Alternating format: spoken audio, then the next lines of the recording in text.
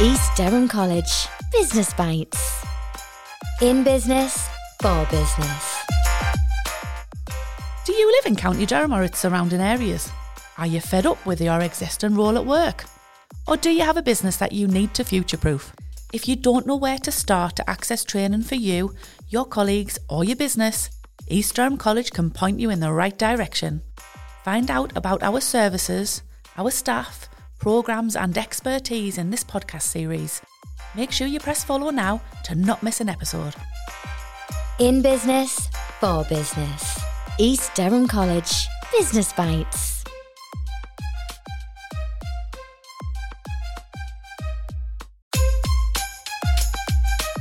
East Durham College Business Bites.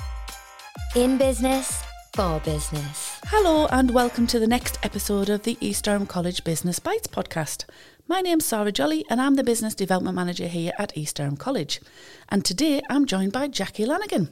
Jackie is our Assistant Principal for Curriculum and Partnerships here at East Durham College. Thanks for joining us today, Jackie. No problem. Thanks for having me. Perfect. We're popping our podcast cherry today. Absolutely, yes. How exciting. Absolutely. How exciting. So, for our listeners who don't know anything about yourself, do you want to give us a bit of your background and how you ended up here at East Durham College? Okay, so I have been in education for 12 years now. Wasn't really a well thought out plan. I just found myself in education after being made redundant whilst on maternity leave. Took a little part-time job at another local college and enjoyed my time there. Developed across the years through some restructures. I ended up getting promoted, and then 5 years ago I ended up here at EDC, actually in your role, Sarah. Wow. I came as Business Development Manager. Right. And then I took on responsibility for the whole of the apprenticeship curriculum, which was a bit of a baptism of fire. Had to learn very fast and on my feet, getting to grips with curriculum, because that wasn't my background. Very soon after I was promoted to Director of Apprenticeships, and then last August I was promoted again to Assistant Principal in the role I'm doing now. Fantastic. Yeah. Just shows your career progression is an actual real thing. It is, yes, it is. When you find the right employer to support that. Yeah, that's very true. And I must admit, East Durham College is one of those. Yes. Obviously, our listeners would expect me to say that. Of course. But it's very true. But it is the truth, yes. Yeah, absolutely. very true. Now, you've mentioned that you've been here 5 years. Yeah. That's quite a significant amount of time. And obviously, you've progressed through the ranks in that time. What kind of change have you seen in that time here at the college? Lots of change, like you've just said, for me personally as well as for the college. So for me personally, I've been promoted twice since I started with this organisation. For the college as a whole, we've seen lots of change internally, but primarily externally. There's a lot of external factors that have an impact on this business and sometimes things outside of our control. So we're having to cut through the noise of the external landscape, if you like, and make things simple for our customers, so our students, our employers, our other external stakeholders. Yeah, obviously in that 5 years, we have experienced COVID. Yes. Who could have written Yes. that? Wow, I Not know. many people. I know. And even in that, what's that, 3 years ago now, I guess we've still seen some significant change and actually quite a lot of investment in the college in that time as well. So the biggest change, I can remember that Friday afternoon when Karina came round in the open plan and told everybody to grab a laptop when we were going home. It was, well, like nothing we've ever witnessed again, and hopefully we'll never again. But do you know what? When we worked from home during COVID, if I talk about my teams particularly, at that point I was Director of Apprenticeships, had responsibility for employer engagement and distance learning. A lot of businesses closed down, so that external facing activity went quiet. But in terms of our distance learning provision, it went through the roof. Fantastic. And the whole team started having to work on getting those distance learning enrolments on, and actually for that year that distance learning provision really held up the income of the college, whilst everybody else was quieting down, that was going up. So that was really exciting, and it was exciting that our team were the linchpins of that, if you like. And so we always work hard in education, as you well know, but during that time we worked really, really hard. Yeah, you're right. It's testament to the team, the work ethic. I think you're absolutely right. When you work in FE, you don't do it for the money, you do it for the love of the job. You do it for the amazing students and the amazing impact that we can have on our communities, and I think that's really important. And I know it's something that the college really puts its flag in the sand for in our community. One of the things I was going to ask you, just because I'm thinking ahead now, we've done a little bit of touching on the past. We've got obviously some really significant involvement in some great projects coming up. Do you want to tell us a little bit about those? Yeah, of course. So the biggest one that we've got on the go at the moment, if you like, is for those that don't know much about education, we've got something in the region called the Local Skills Improvement Plan. That was underpinned last year by some funding called the Strategic Development Fund. We benefited from that as a college, £3.7 million we received, and that was to help develop new provision and new facilities for health science. Yeah. We led on that work stream, if you like, as a college, and as a result of that, we now have 2 new apprenticeship programmes in science manufacturing at level 2 and level 3, and we have the most amazing clean room facility here at Willoughby Grove, which anybody who follows me on LinkedIn will have seen those pictures because I like to shout about that because it's such an amazing result. That project was really enlightening for me because I've done external employer engagement for a number of years, but what was truly great about that was the collaboration between us and other education establishments, because that just isn't a thing generally. But we worked with some fantastic local FE colleges as well as ourselves and truly made those programmes collaborative. We worked with some amazing employers in the NHS and private pharma who helped shape that curriculum. So, you know, from a skills perspective, we know that curriculum absolutely meets the local skills needs, no question. And that's what was exciting about that project. So the LSIF, the Local Skills Improvement Fund, is the successor of the SDF, and we are the lead applicant for that for the whole region. How fantastic is that? It is, yes. So again, it's a collaboration of all of the local providers, but East Durham are the lead, and we're really extremely proud of that. So that bid went in on the 15th of September, and we expect to hear the outcome of that by the end of October, early November. So but there's big some things. exciting things coming if that bid's successful, which will just help all of us support employers, our young people, those people who are looking to upskill, reskill. They'll really get the benefit of some fantastic new curriculum and resources to support that. That's much needed at the moment, isn't it? I mean, we know, I think anybody who's listened to our podcast series know that a lot of the people that we've had as guests on some of our episodes are struggling in the recruitment areas at the moment. And you know, just touching on the point of that kind of collaborative work and that you've mentioned there, I think you're absolutely right.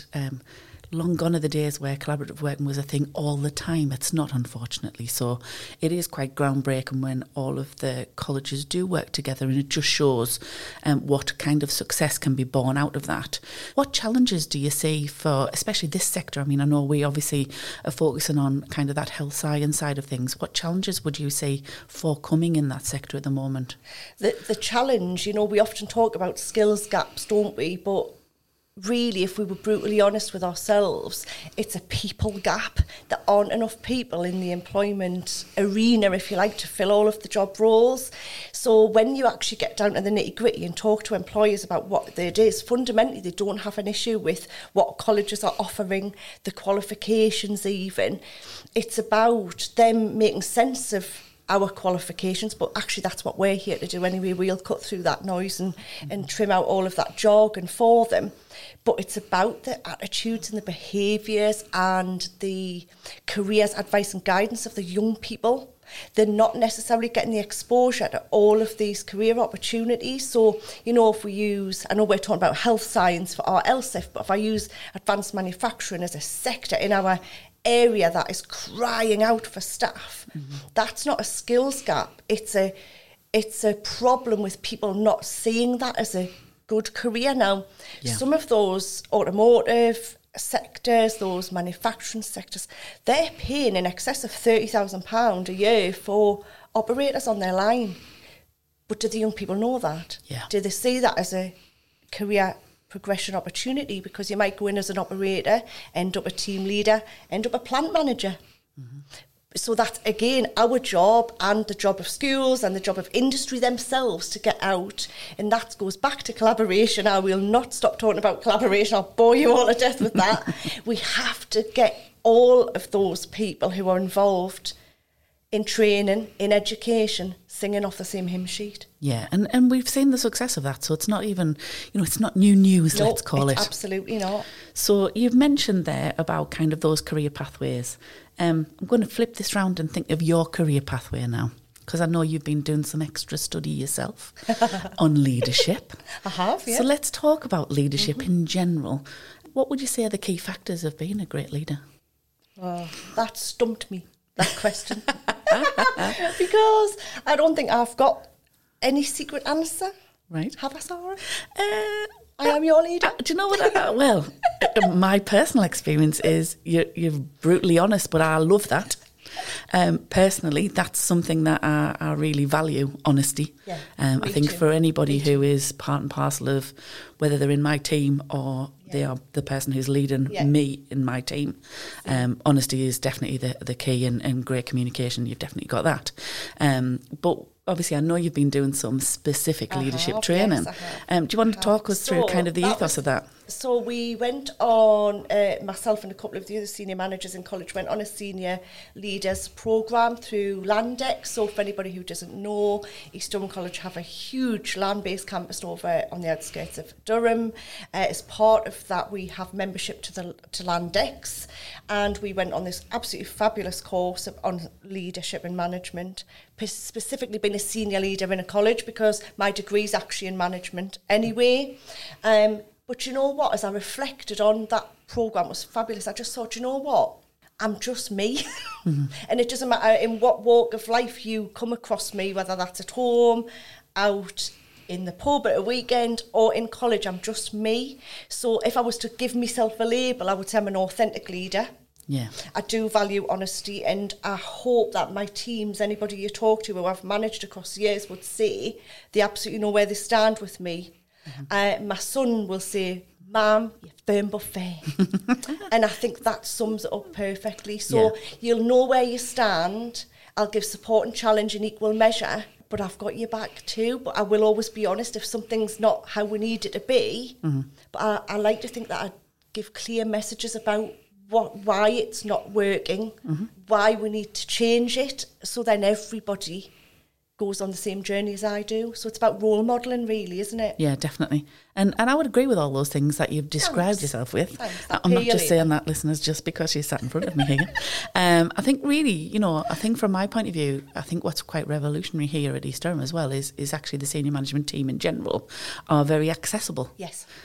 Do you think that's, again, a great key when you've got, because we've got a lot of staff here at East Durham College. Yeah. Do you think accessibility and visibility is really important? I do, 100%. I think, having worked elsewhere in the sector, sometimes you're just a number. And I think genuinely in this college, nobody's just a number. You'll see the senior leadership team on a morning doing badge duty and welcoming students in every morning, but also welcoming the staff in every morning as well. You know people by name, unless they're relatively new to the organisation. But before very long, you know who that person is, what the role is in the organisation. Mm-hmm. So it becomes very much a family, doesn't it, at EDC? Mm-hmm. And I mean, I'm a sucker. I've come back twice now. Yeah. This is the second time for me. I must have liked it. I would never have come back if I didn't. That's very true. I think what's really interesting as well, though, is the camaraderie and that kind of that support from all the departments, because obviously, especially across this year, there's been some significant structural and changes within the college that obviously everybody's had to navigate together. Obviously, we've got a new restaurant about to open. We've got the new clean room facility that you've talked about. We've also had an overhaul of obviously all of our food offering for students, so our refectory, a lovely new Starbucks. It's actually a really nice environment to be in. So if you were to say to anybody outside these four walls, what would you want them to know about us as a college? Literally, we are accessible to everybody. So whether you are interested in coming here to work, or you want to come here to study, or you're an employer who is trying to navigate that whole landscape of training and education, just come in, contact us, come have a tour, have a cuppa. We love a cuppa and a chat, don't we, Sarah, do. with our customers. And just people say to me, I've talked long and hard across the years about what is it about EDC that makes us special. And I wish I had the magic ticket and we could bottle it and sell it. But what I do know is that when people step foot in the building, they get it too. Mm-hmm. So they'll say, wow, the minute I walked in the door, it felt friendly, felt lively. Everybody's just happy generally, you know. I said earlier, we work so hard, but that doesn't get us downtrodden or negative, does it? It just keeps our spirits up, you know, and we get our heads down and we crack on, and always with a bit of humour and a smile on our face. So just we are here for whatever need you've got, really. Fantastic. Well, it's been absolutely brilliant having you join us today. We do know how busy you are, so we are really, really grateful. And if you would like any information on our courses, our funded adult training, our apprenticeship programmes here at East Durham College, or you just need some training inspiration, because let's face it, Jackie, I'm sure they've got that from this podcast, do drop us an email at business@eastdurham.ac.uk. And thanks so much for listening. And if you don't want to miss the next episode, just give us a follow.